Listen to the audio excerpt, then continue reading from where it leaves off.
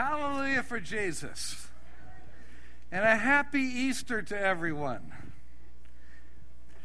Okay, for the one or two people, happy Easter. He is risen. That's much better. You sound like a bunch of people that got up at 3 a.m. to hide Easter eggs. You know, the Lord has risen. It is a marvelous, marvelous day in the Lord. And it is good to see you on this day. For God so loved the world that he gave his only begotten Son, that whosoever believes in him should not perish, but have everlasting life. John 3:16. Now the question is when did that happen? When did it actually happen that God would do such a thing, that he would send his only begotten Son to come and die on a cross, pay for our sins, and rise from the dead? When did this happen? Well, Romans 5:8 tells us that it happened in this time frame. While we were yet sinners, Christ died for us. The time frame was not after we got our act together, it was before we got our act together. How many have your act together now? A couple people have lied and raised their hand. But I saw you, Tom. The reality of it is that God didn't wait until we had all of our stuff together. Then he thought we were worthy enough to die for. He just loved us so much that while we were yet sinners, while we were distant from God, while we're separated relationally from him, he came and paid the price that we could not pay to save ourselves. And the result of that is that the Lord then gives us a remarkable promise. And that remarkable promise is this. He said, I am the resurrection and the life. He that believes in me, though he die, yet shall he live. And whoever lives and believes in me shall never die. John 11:25. You know, it's a remarkable thing. You think, wow, this is incredible. The story of God and his creation is that when he made us, we sinned. And when we sinned, it separated us from God. And we were doomed to an eternity without God. And the result of that is that God so loved us, he decided to interject himself into our doomed path and pay a price that we could not pay, dying for our sins, raising from the dead, overcoming death, so that you and I could then in turn overcome the death that we were bound for and be able to enjoy eternal life through Jesus Christ. And then, in our excitement, we pick up our Bible, we start reading the Word of God, and we're excited to read about the marvelous journey of faith that we have in God. And we get to James chapter 1. Count it all joy, my brethren. And yeah, James, bring it on, James. Tell us about this wonderful, joyous journey. Okay. Count it all joy, my brethren, when you encounter various trials and tribulations, knowing that the testing of your faith produces patience. Let patience have its perfect work, knowing that when it does, you will be complete, lacking nothing. I want to say, okay, let's just back the bus up. It was a really good story until I read James. It was all good. Give my life to Jesus. Oh, happy day. And the smooth sailing, all my troubles have vanished away. This is good. And then James tells us that we are going to have our faith tested. Jesus himself said that he went through trials and tribulations, and so would we.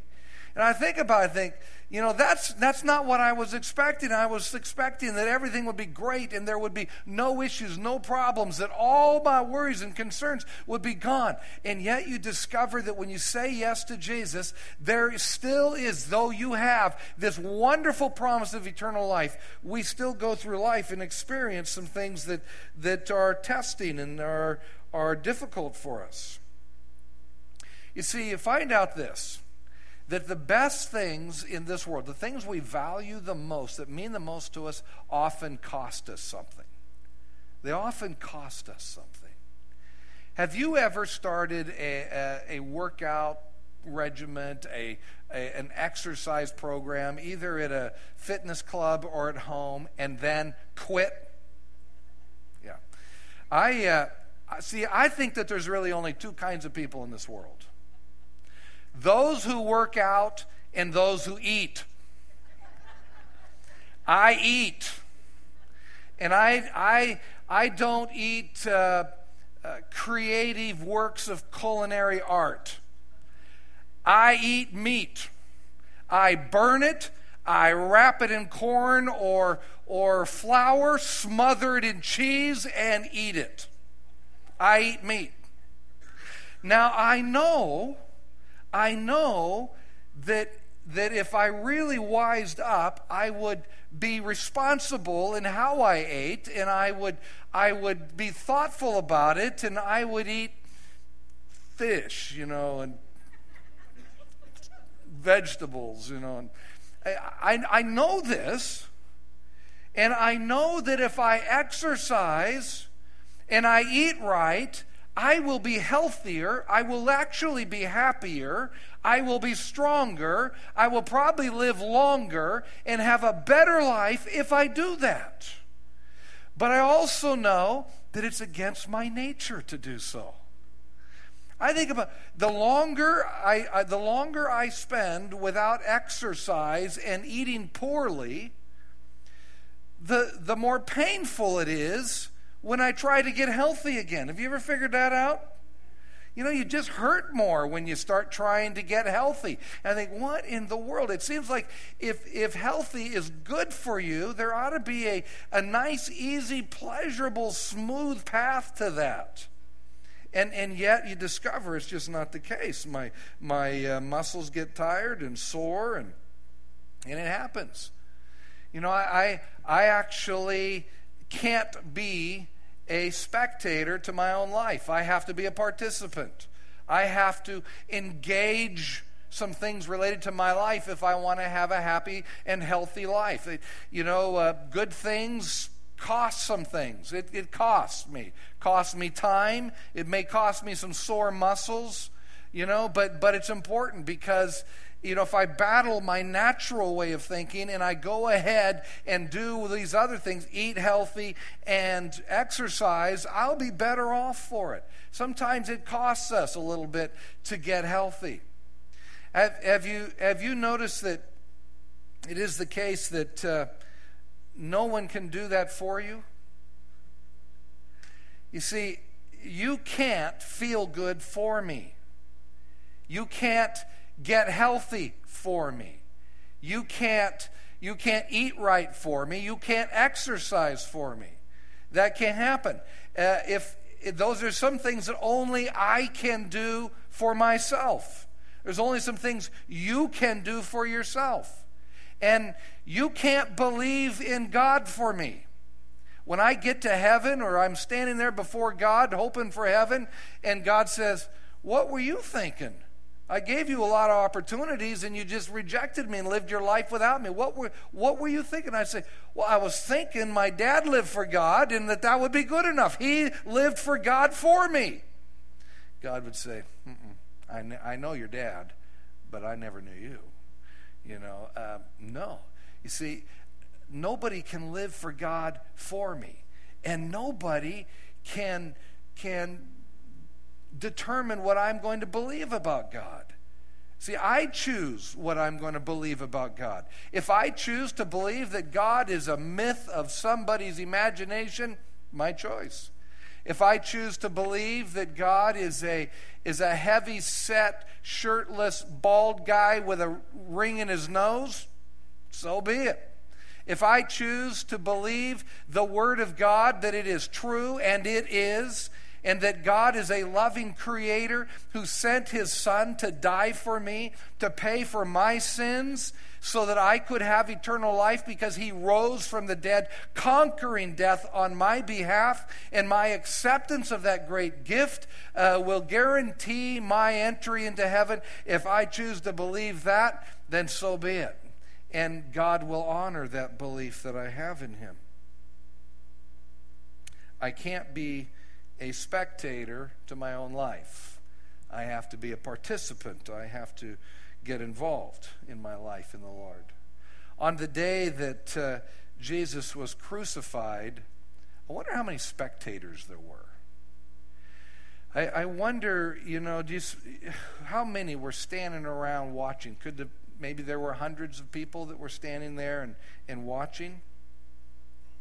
The Romans certainly didn't invent crucifixion, but they perfected it to ensure that it would bring about the greatest amount of suffering possible on the way to that person's death.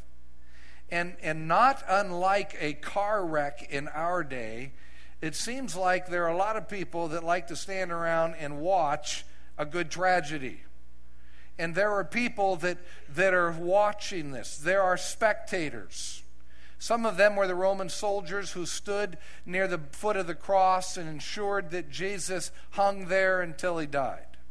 There were some of them that would have been spectating that day, would have been the religious leaders who fully expected and were watching Him, jeering Him on until His final execution. There would have been just people from town that were watching and were just curious onlookers of what was going on. And they lined the streets and watched as He carried His cross. And they stood at the foot of His cross on Calvary's mountain, watching Him on that cross and listening to His every word.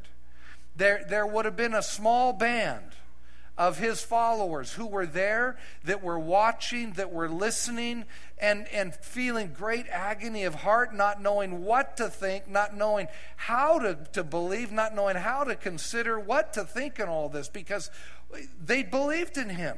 He was going to change everything. Life was going to get good.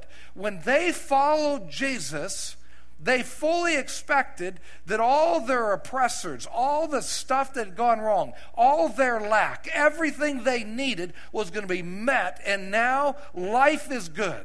Fully expected it. Now they are spectators watching Jesus on the cross be crucified. Spectators all, every one of them. 3 days later, Jesus had been crucified. And 3 days later, it's a quiet scene. There's no more spectators. There's just a couple of Roman soldiers standing near a closed tomb. But pretty soon, you and I know, that stone was rolled away. And when Jesus rose from the dead, there were no longer any spectators. None. You see, because when Jesus died, a shift happened. Something happened in the spiritual realm that impacted the natural realm. A shift happened. And suddenly, time was split. So that everything before the cross becomes BC, before Christ. Everything after the cross is AD, Anno Domini, the year of our Lord, or the year of our God. Something happened. An earthquake shook the earth. Rocks split open. Graves opened up. Something powerful and dynamic happened. And suddenly there are no more spectators. Now there are only those who are participants. And the question is when it comes to Jesus, what will you decide? Because we all participate in some fashion. And it is the case that when you think about the fact that there was this marvelous moment in time when Jesus rose from the dead. And in that moment, the people that were following him didn't realize what really was going on at first. And life was still pretty tough. It was still pretty tough. They didn't know what to think. They weren't sure. The day after Jesus died upon the cross, these people woke up the next morning wondering and thinking, had everything they believed, was it for naught? Everything they thought, everything they trusted in, everything they lived for, was it for naught? Is it possible that God still isn't finished with us yet? Or is it the case that now when you think about it, that even though things seem disappointing and things are difficult and things are hard right now, is it possible that God still can help us when Jesus has died? When Jesus has come forth? We don't know. And they're just wondering what to do and how to think and how to believe. Everything they believed was wrapped up in a man who died. Will you still believe in him? When life gets tough and the words of James kick in, count it all joy, my brethren, when you encounter various trials. When you encounter various troubles, can you still believe in Jesus? Because you're no longer a spectator now. Now you're a participant in what you believed. Somehow, sometimes doesn't work out exactly like you thought. You wonder, okay, I thought life was going to be smooth and easy.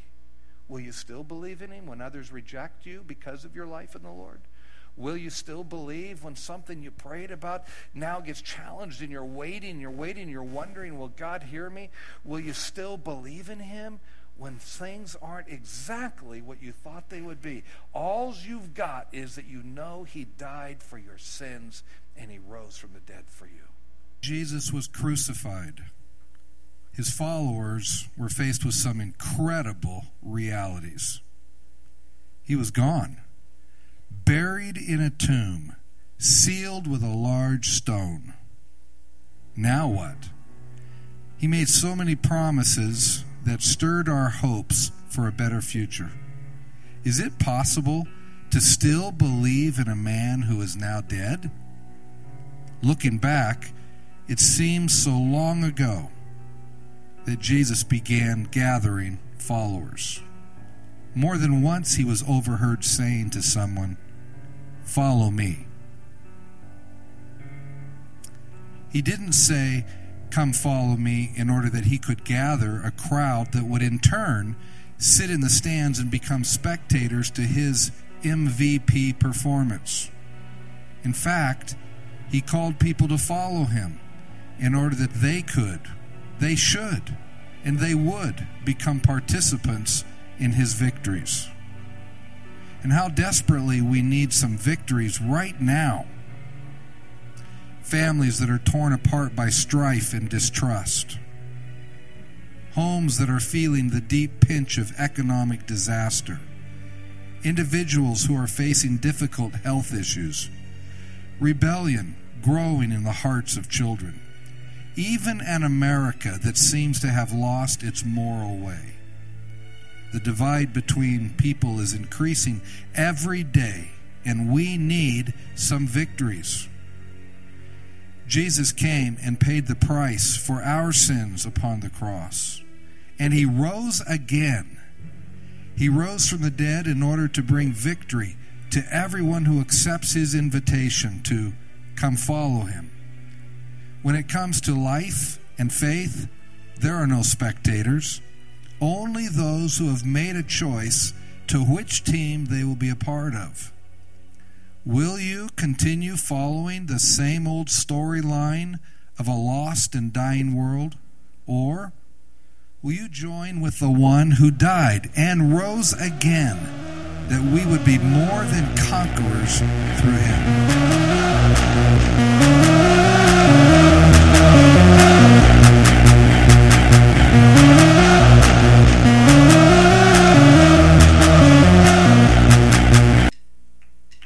Hallelujah for Jesus. And a happy Easter to all of you. Well, praise the Lord. It is the great day of the year, as it reminds us that God took care of business on your behalf and on mine. The Bible says, "For God so loved the world that he gave his only begotten Son, that whosoever believes in him would not perish, but have everlasting life." John 3:16. And the question that comes to my mind is okay, so when did God do that? When did God take care of business for you and I? Well, the Bible tells us in Romans chapter 5 and verse 8, the timing. The timing was this: while we were yet sinners, Christ died for us. So he didn't take care of business after we got our act together. He did it before we got our act together. How many got your act together now? Yeah, it's good news that he did it before, huh? Because we needed him. We needed him to do it. So Jesus didn't come because we were worthy of his coming. He came because we needed his coming. And without him coming and paying for our sins, we were in trouble. We were on a pathway to doom. It was not good. But the great news is that because Jesus did that, he gives us the most marvelous testimony and the most marvelous promise. The promise says this: "I am the resurrection and the life. He who believes in me," said Jesus, "though he die, yet shall he live. And whoever lives and believes in me will never die." This is outstanding. This is awesome. This is the best promise. Jesus said that because he came and gave his life and rose from the dead, we get to live. Now, if you take the whole package of the testimony of God and his love for us, it is this: that in the beginning, when God created us, the Bible says that man sinned against God, and sin separated us from God and put us on a pathway to doom, on a pathway to eternal death, rather than us having life with God forever. But God so loved us, he stepped in and he sent his Son, and Jesus died on a cross for you and I. But he didn't stay there. He rose from the dead, conquering death, giving life to you and I. Because the Bible says it's appointed unto man once to die. But we don't have to experience the second death. We can be set free from that and have eternal life because Jesus rose from the dead. How marvelous is that? A few of you think so. This is good. This is good. Then you get so excited about God. You start reading the Bible, and you're going through it, and pretty soon you get to James, and James in the first chapter says, "Count it all joy, my brethren." And I think, yep, this is going to be good. I'm right after it. Count it joy. Life with Jesus, all joy. This is good. Count it all joy, my brethren, when you encounter various trials and tribulations. Seriously? You know, knowing that the testing of your faith produces patience, and let patience have its perfect work in you, because when it does, you will be complete, lacking nothing. Well, I need to back that bus up just a little bit and think, okay, I was really good with this whole story. I'm a follower of Jesus. I'm hot after it. I'm there, Lord. All of the rottenness he took upon himself, he paid for it all. He gives me life, and abundant life, and the joy of eternal life. I know that's coming. What in the world? What this trial stuff? You know, because I thought maybe when I give my life to Jesus, that would mean smooth sailing. That everything was just going to be grand. No issues, no problems. And yet James reminds us that we're going to experience some tough times too, even as Christians. Jesus said he suffered and went through some trials, and that we will go through some trials too. And that just kind of messes with me a little bit, because I don't want that. How about you?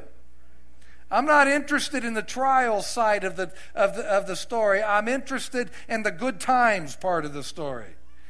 But Jesus said it's going to happen. But he rose from the dead. And what I discovered is and you'll know this to be true, that anything that is really worth something, anything that is really valuable, it costs something. It costs something. There's a price. Jesus paid the price for your soul and mine that we could live for eternity in heaven. It was a huge price that was paid. And that price was totally paid by him, so you and I don't have to pay for it. But he does talk about the fact that there's still some work to be done in us. The Bible talks about working out your own salvation. James says, get excited because you're going to have some trials. I'm thinking, why would I want to be happy about having trials? Because James said that going through those things and learning to hold on to Jesus and trusting God in the midst of things gone bad, it helps us to refine who we are. It helps us to grow up in him, and we become complete in him. And so I think, okay. Have you ever done this? Have you ever started a workout, an exercise program, maybe at a health club or even at your home, and then just quit? Yeah. It's hard to believe, but it happens. I have this opinion. There are only two kinds of people in the world. One are those who work out, and the other are those that eat. See, I eat, and I don't eat creative works of culinary art. I eat meat. I burn it. I wrap it in corn or flour and smother it in cheese. I eat meat. Now, I know that in order to really be healthy and have a happy life and a good life and a strong life and a life that is extended, I got to eat right and I got to exercise.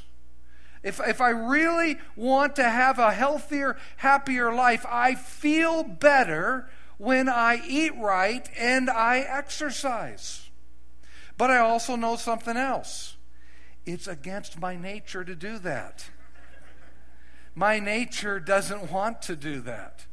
And I discover that when the longer I am in between the times of really exercising and eating right, that it's painful to get healthy.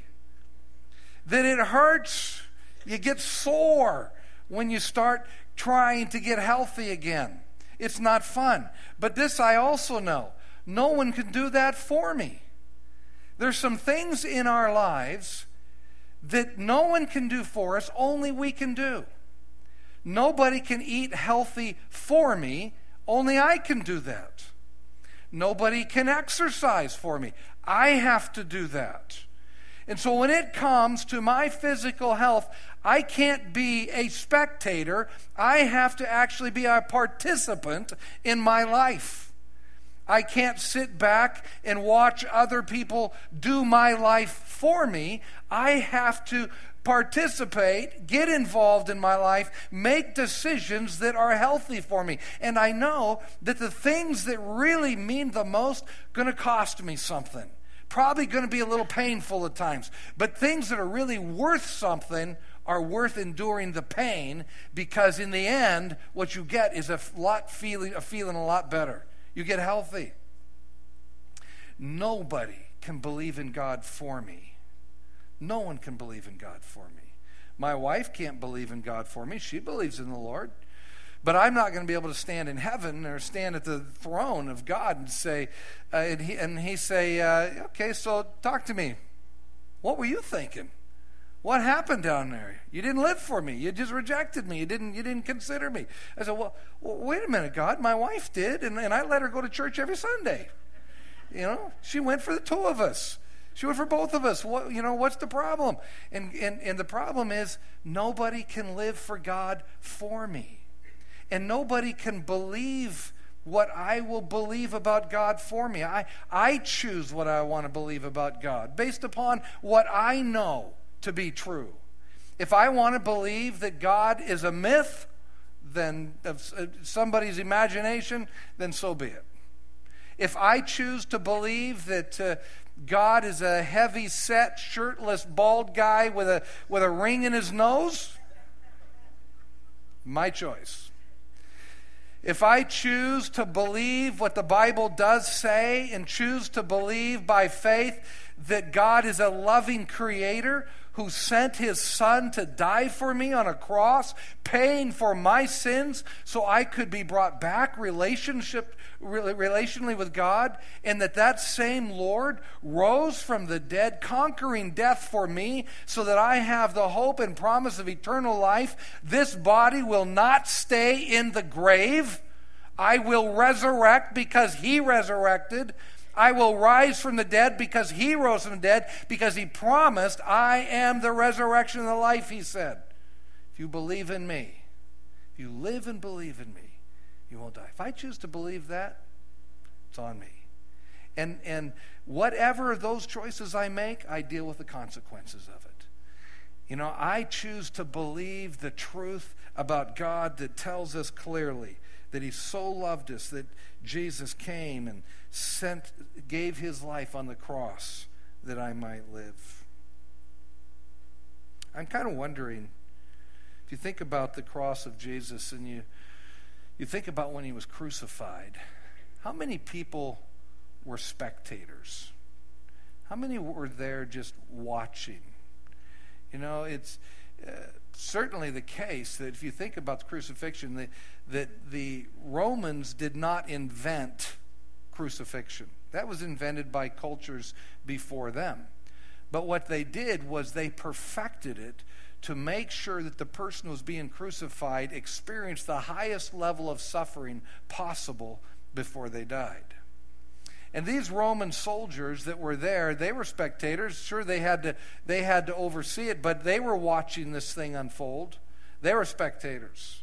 There were the religious leaders. And these guys were standing around jeering Jesus on to his final execution. There were people from town, there were people around the city, there were in the countryside that had come, and there were those lining the streets watching him carry his cross. There were those that were on the mountain mountainside called Calvary, and there they watched as he was getting nailed to that cross. There was even a small band of people that were there watching, who had been followers of Jesus. They loved him. They believed in him. What in the world is going on? He's supposed to be establishing a kingdom. He's supposed to be setting up his throne. He's supposed to be ironing everything out. He's supposed to make everything right.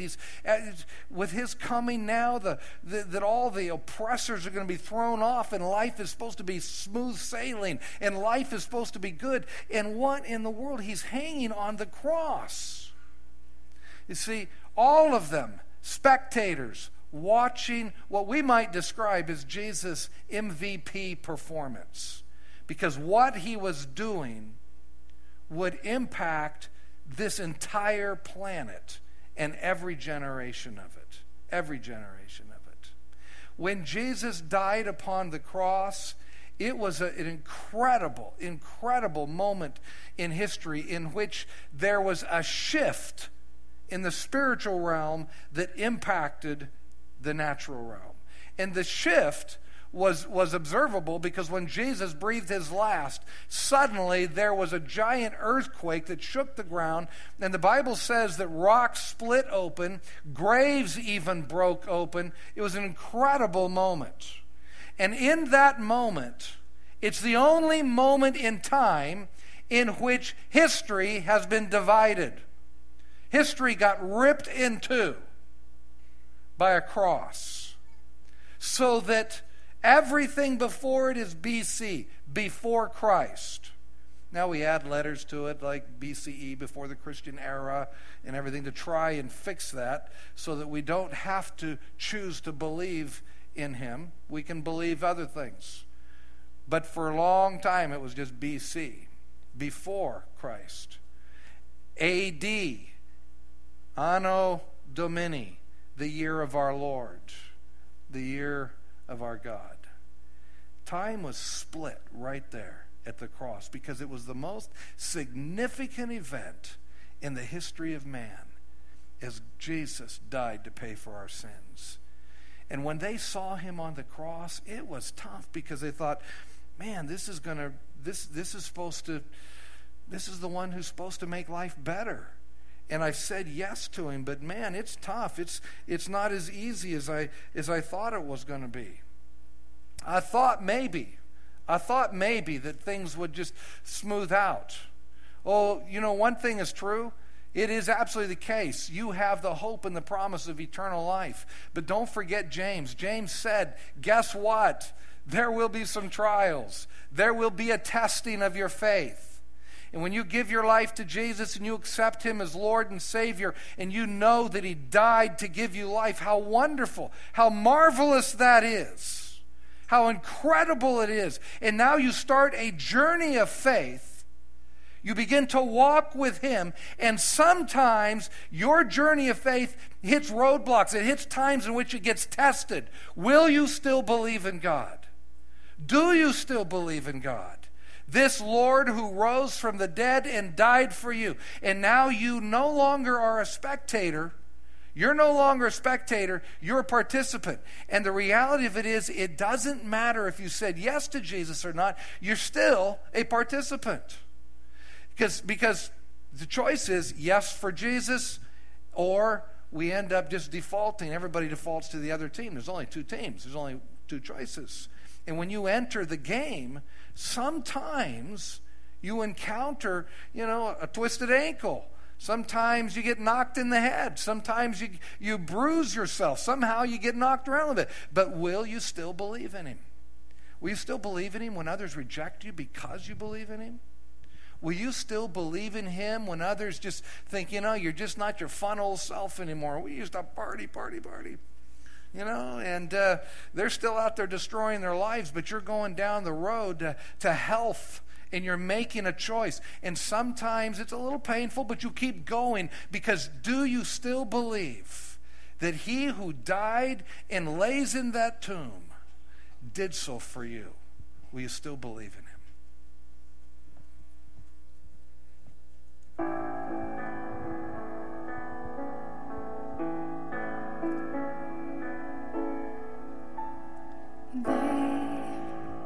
Ask me how I feel, and if my love is real, and how I know I'll make it through. They look at me and frown. They like to drive me from this town.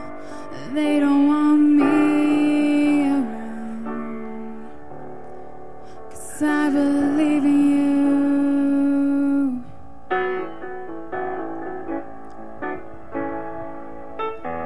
They show me to the door.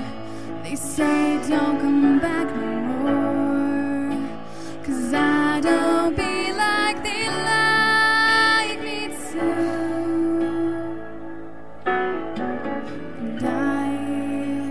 I walk out on my own, 1,000 miles from home, but I don't feel alone, 'cause I believe in you.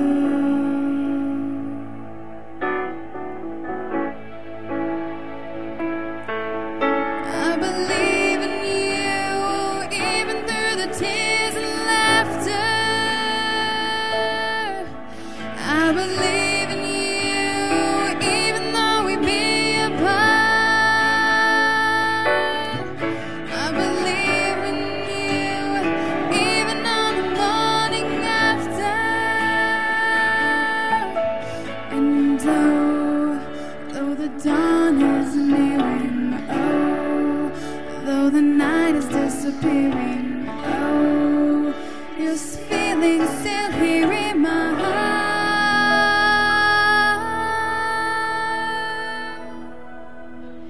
Don't let me drift too far. Keep me where you are, where I will always be renewed. That what you've given me today is worth more than I could pay. And no matter what they say, I believe in you.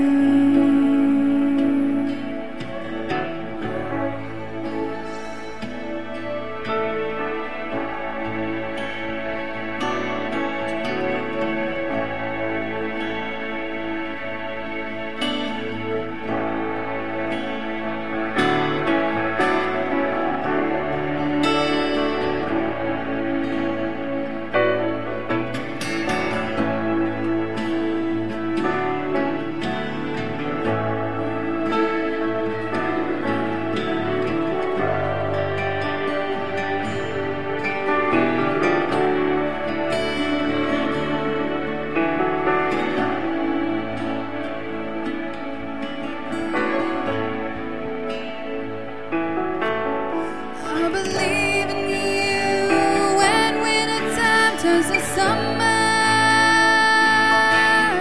I believe in you when white turns to black. I believe in you even though I'm beyond number. And oh, though the earth may shake me, oh, though my friends forsake me, oh, even that couldn't make me go back.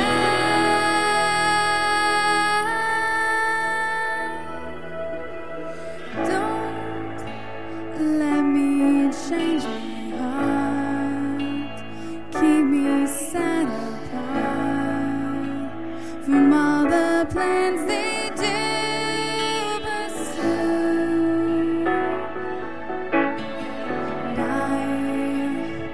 I don't mind the pain, don't mind the driving rain.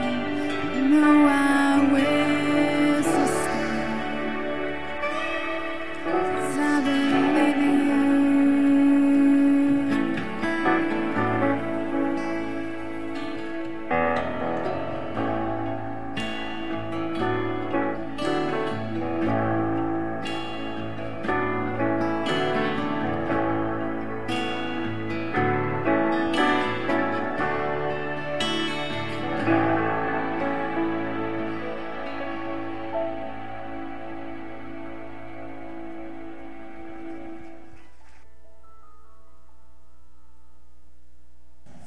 Well, we got married in September, and it was a great and joyous thing. And we got married and decided, we went on our honeymoon, and Brad was in a lot of pain and got an injury, and has been out of work ever since. It's been rough going, and times have been tough, but all through it, I've been.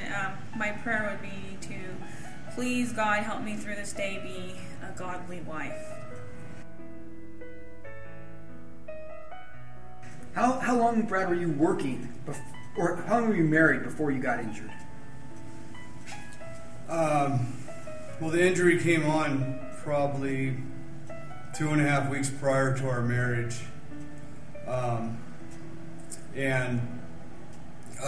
After we got married, during the wedding service, I was severely just in pain. My wedding was absolutely kind of miserable for me. Due to that, we went on our honeymoon, and we had to leave early, and I had to go check into the doctors. Then they set me up for an MRI, and they found a herniated disc in my neck. We got married and lots of curveballs thrown at us. It hasn't been easy, but we're making it through it with lots of prayer. It's been challenging. I almost kind of felt less than when I'm just finally getting my life back together and restoring our family. It's been rough, but I've stuck to reading the Word. We still believe in Jesus. Jesus is the answer and the way. Why? How do you know?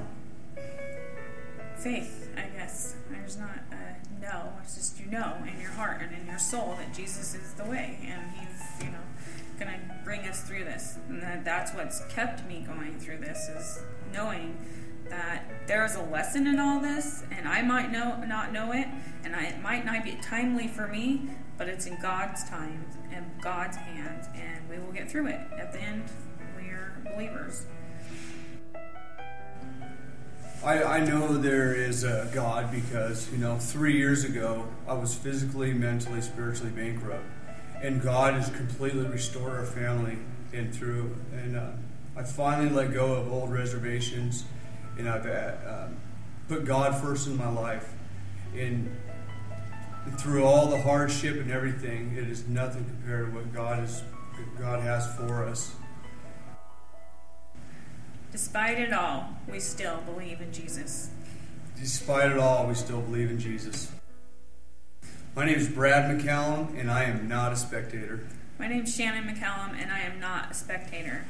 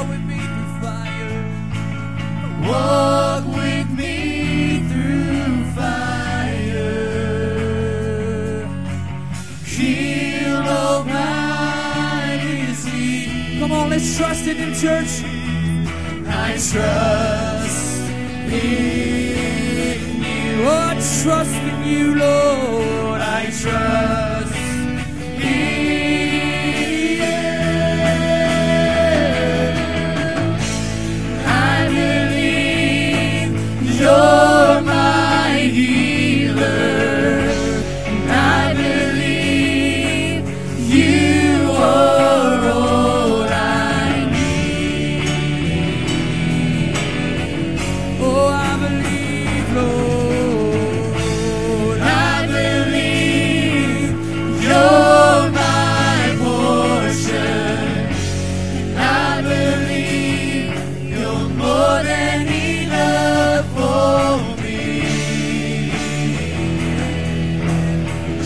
Jesus, you're all I need.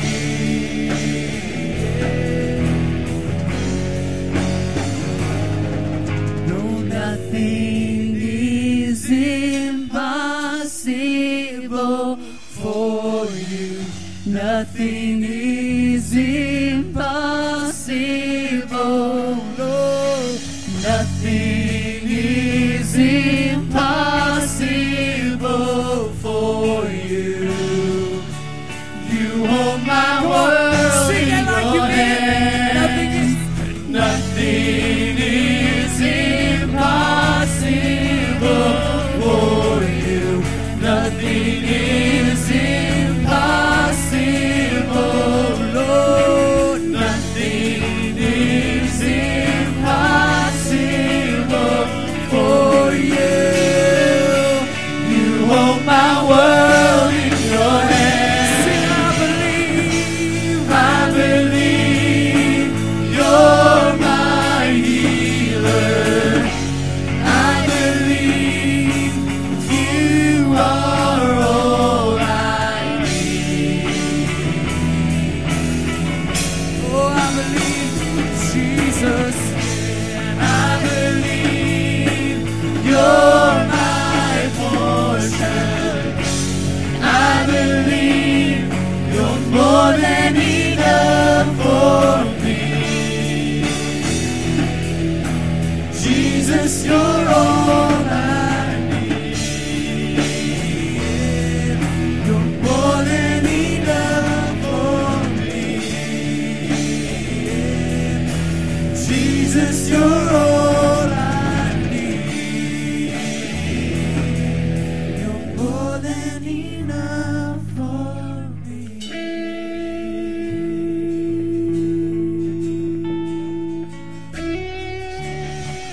You're more than enough, Lord.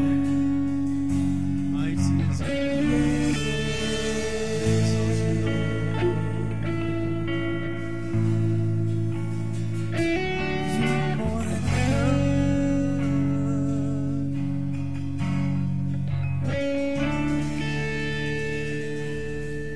You can be seated. Oh, it's been one challenge after another. I've been a believer for a very, very long time. And I used to think that we would not have to have so many challenges.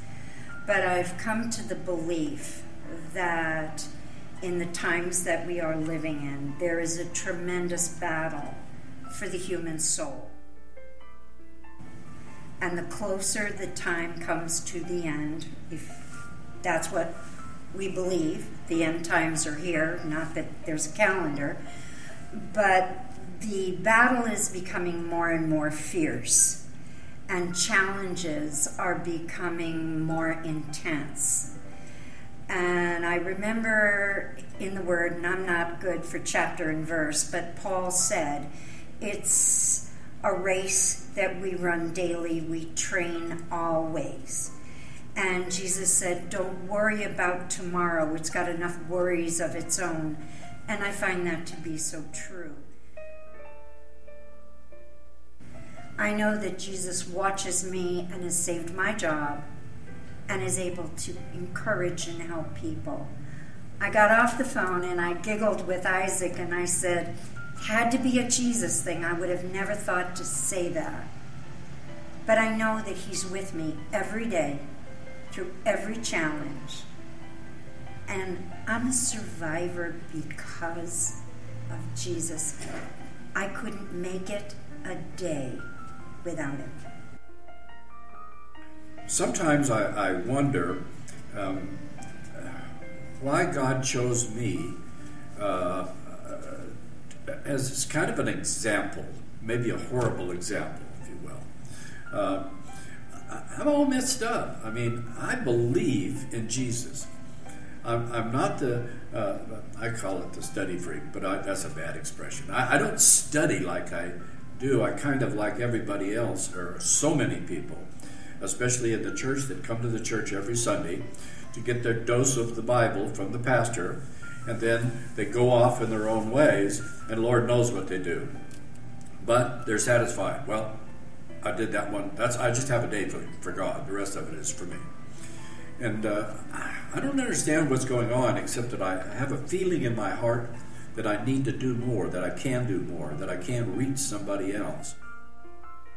Being a Christian is far, far more difficult than anything that I've ever done in my life. I remember one time I climbed a mountain. It wasn't a mountain, it was a hill, but I was only like 7, so it was a mountain to me. And I got halfway up the mountain, and the other kids had to call the fire department to come get me because I was stuck. Well, it's kind of like Christianity. I got halfway up the mountain and I got stuck. And so I relied on somebody else to come get me, to pull me down, not realizing that what got me down was Jesus. There have been many, many times here lately, especially here lately, that in the privacy, in the comfort of my own home, I've dropped down on my knees and literally cried and asked Jesus to intercede in my life. I believe he is. But once again, I believe that I need to do more to earn that. I don't think Jesus gives us salvation. I think he gives us the ability to have everlasting life. Every day I believe even more. It has the adversities only strengthen my belief, and it helps me walk the walk. It doesn't take them away. It just helps me walk. My name is Joe Martini. I'm not a spectator. I'm a participant. I'm Cherie Martini, and I'm not a spectator.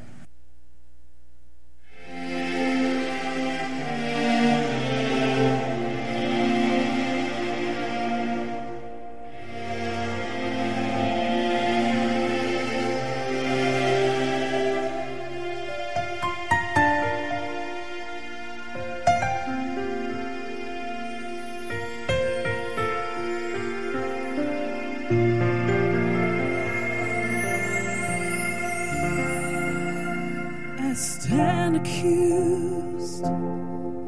There's a list a mile long of all my sins, of everything that I've done wrong. I'm so ashamed. Nowhere left for me to hide. This is the day that I must answer for my life. My fate is in the judge's hands. And then he turns to me and says,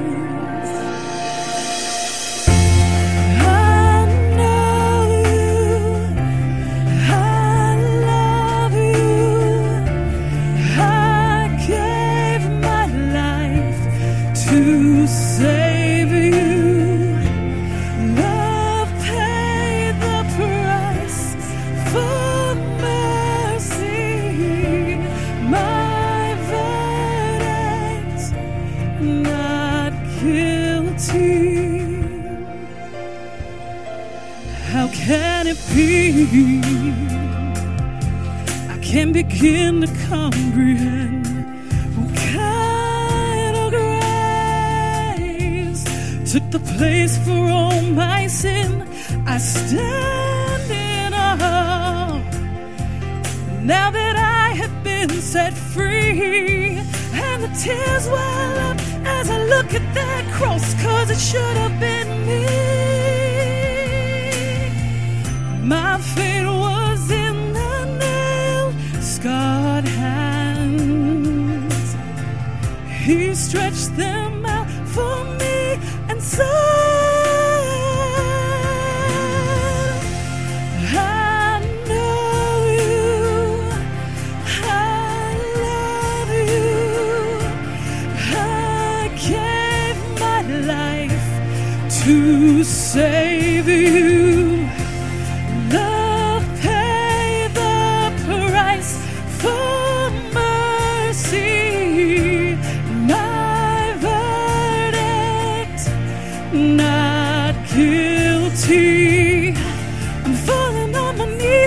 thank you. With everything I am, I praise you.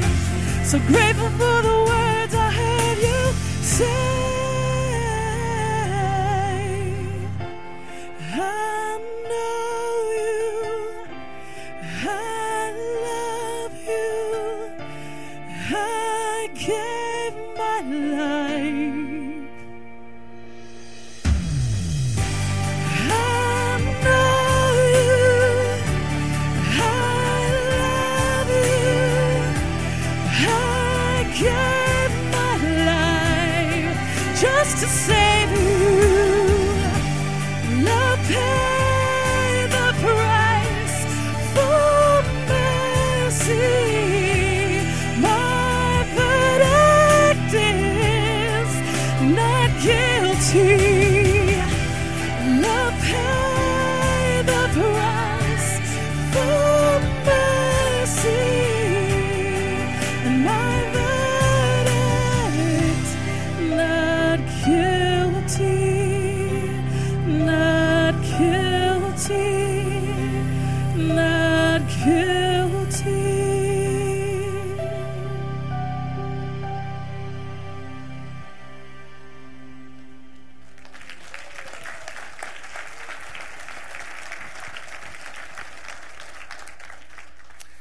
Love paid the price, not guilty, was when Jesus said, "Come, follow me." I think about that.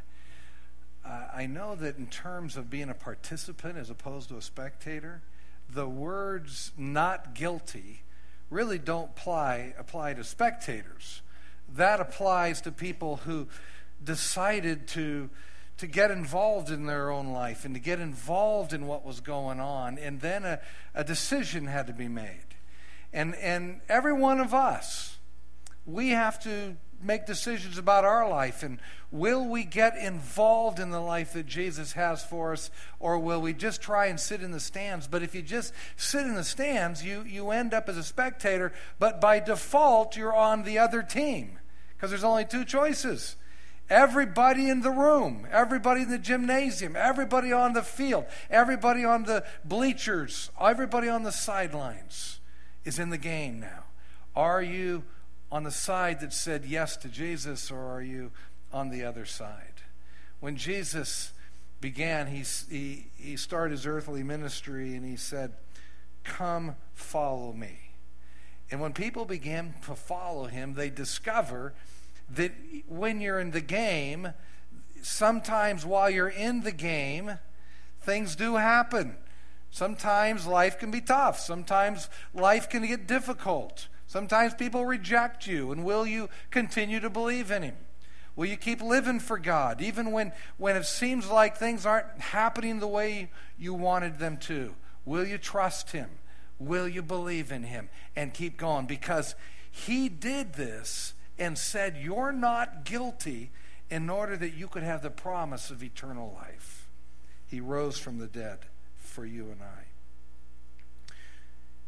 When 3 days had passed, some ladies came to the tomb, and when they went to the tomb, their intention was to go and find a tomb that was still enclosed, sealed shut by Roman authority, expecting that they would be able to have the soldiers roll the stone away and go inside and find the body of Jesus, and then finish preparing him and wrapping him for his ultimate and final complete burial.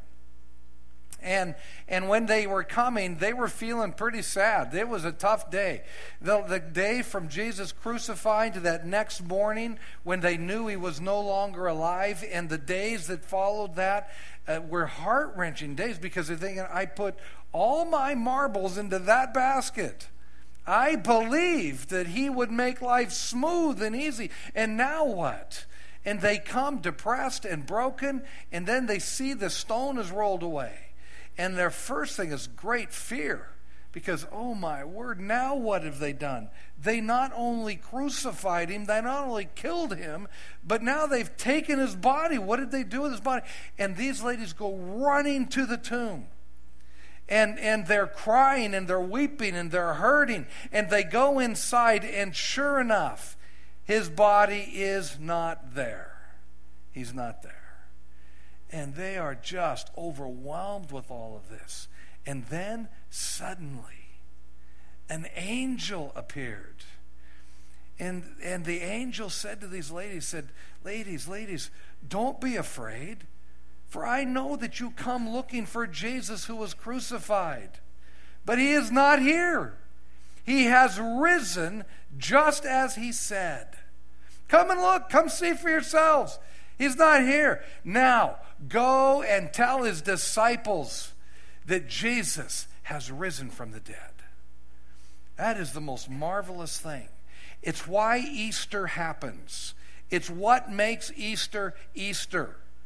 The fact that Jesus died, but death could not keep him. The grave could not hold him. And now he has risen from the dead. And he said, look, don't let your hearts be troubled. You believe in God, believe also in me. In my Father's house are many mansions.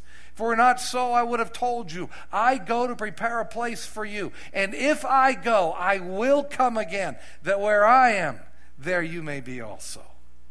Jesus died and conquered death in order that he could prepare a place in eternity for you and I. And every person who gets in the game by saying yes to Jesus, not just defaulting to the other team, but says yes to Jesus, now you have the promise of eternal life. You also have the promise that sometimes your faith is going to get tested. But you have this, knowing that God sent his Holy Spirit to encourage us and help us. And when we go through hard things, if we hold on to Jesus, one day he'll get us through. Living for Jesus is the best thing. He died, but he rose from the dead. Would you just bow your heads with me for a moment? And as you bow your heads and you consider your own life in the Lord, consider, have you said yes to Jesus?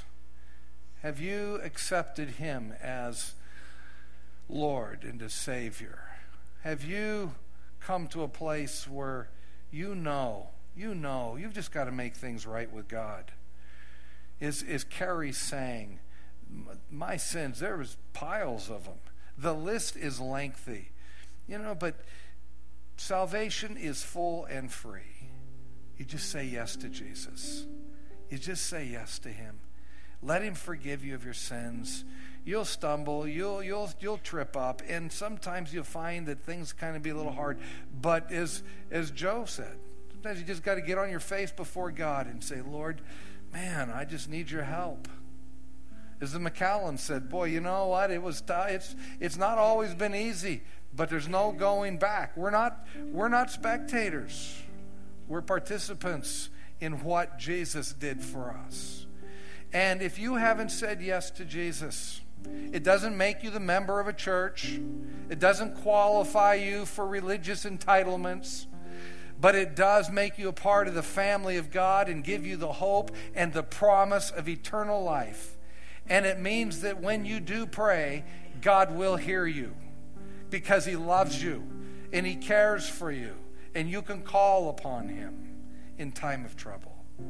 If you haven't said yes to Jesus, I just want to encourage you, invite you this morning as an indication to God and just a message to yourself that you're serious about it. Just to lift your hand and say, I want Jesus in my life. I want to accept him as my Lord and Savior. If that's you today, just lift your hand right where you're at. You can just put it right back down. Amen. It doesn't matter if anybody sees you around you. It doesn't matter if I see you. There's only one that matters, and that's between you and God. Does God see you say, Lord, it's me. I want to know that heaven has a place for me. And if that's the case, you just raise your hand with others who already have. Thank you, Jesus. And for all the rest of us that have given our life to Jesus, we said yes to Jesus, and you've already discovered that James knew what he was talking about. that there are some trials, there are some tribulations, and sometimes it's been a little tough. It's been a little bit of a rocky road at times. But you know, there is no better way than to follow him who died for you and rose from the dead to give us victory over our own sin and the promise of eternal life. And you just need to raise your hand as an indication to say, Lord, I'm still here. I'm not going to leave you. I'm hanging on, and I'm going to keep living for you. I still believe in you, Lord Jesus. Just lift your hand right where you're at. Amen. Amen. Father, we come to you in the name of Jesus. Thank you, Lord, for your goodness, for your great love. I am so glad that we are not guilty because of you. And you, Lord, you help us to live for you, and you make all the difference in the world. It's sometimes a rocky road, but Lord, I'm not going back. We're not going back. We're going to keep living for you in the face of rejection or in face of whatever we experience, because Lord, there is truly none like you. Lord, for those who lift their hands and said, Lord, I want to know for certainty there's a place in heaven for me. Forgive them, Lord, for their sins.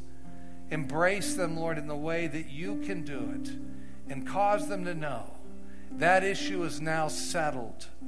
And encourage them to live with you in heart and mind, and to never go back. And even when things get rough, and they do, that they don't, Lord, give up on you, but they keep going, because you are our hope for time and eternity. No one else conquered death, only you. People say there's a lot of ways to God. No other one died and rose from the dead, only you. And you did it, Lord Jesus, for us. And we thank you for it. Help us to live for you and believe in you every day. In Jesus' name, amen. Hallelujah for Jesus. How many boiled eggs last night? Yeah, that happens. It's Easter. It's Easter. Would you stand? And before you leave, join the worship team in a great chorus in closing. Hallelujah for Jesus. Happy Easter.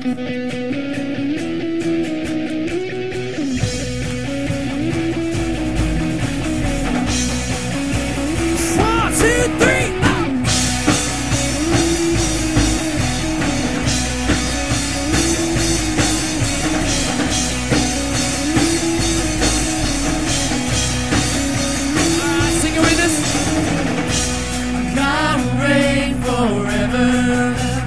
All the world will know his name.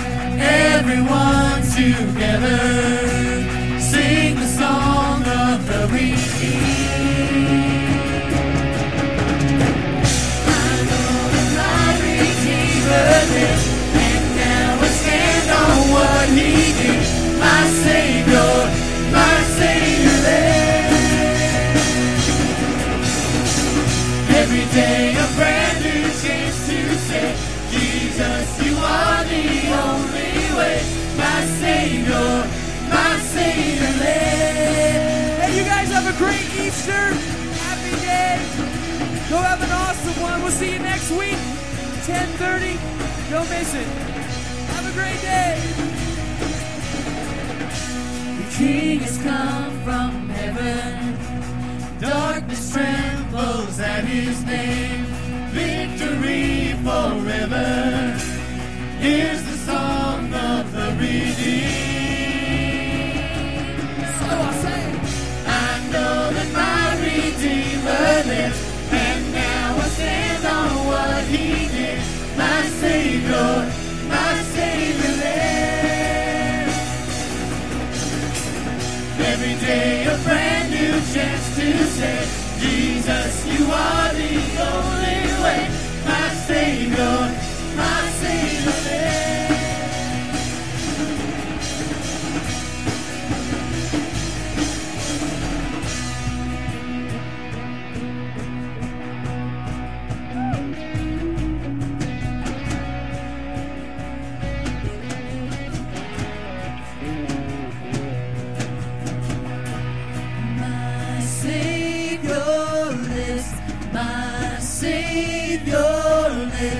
my Savior lives.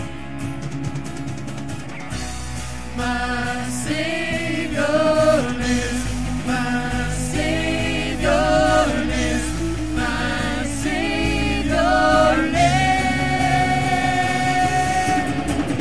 I know that my Redeemer lives, and now I stand on what He did. My Savior lives.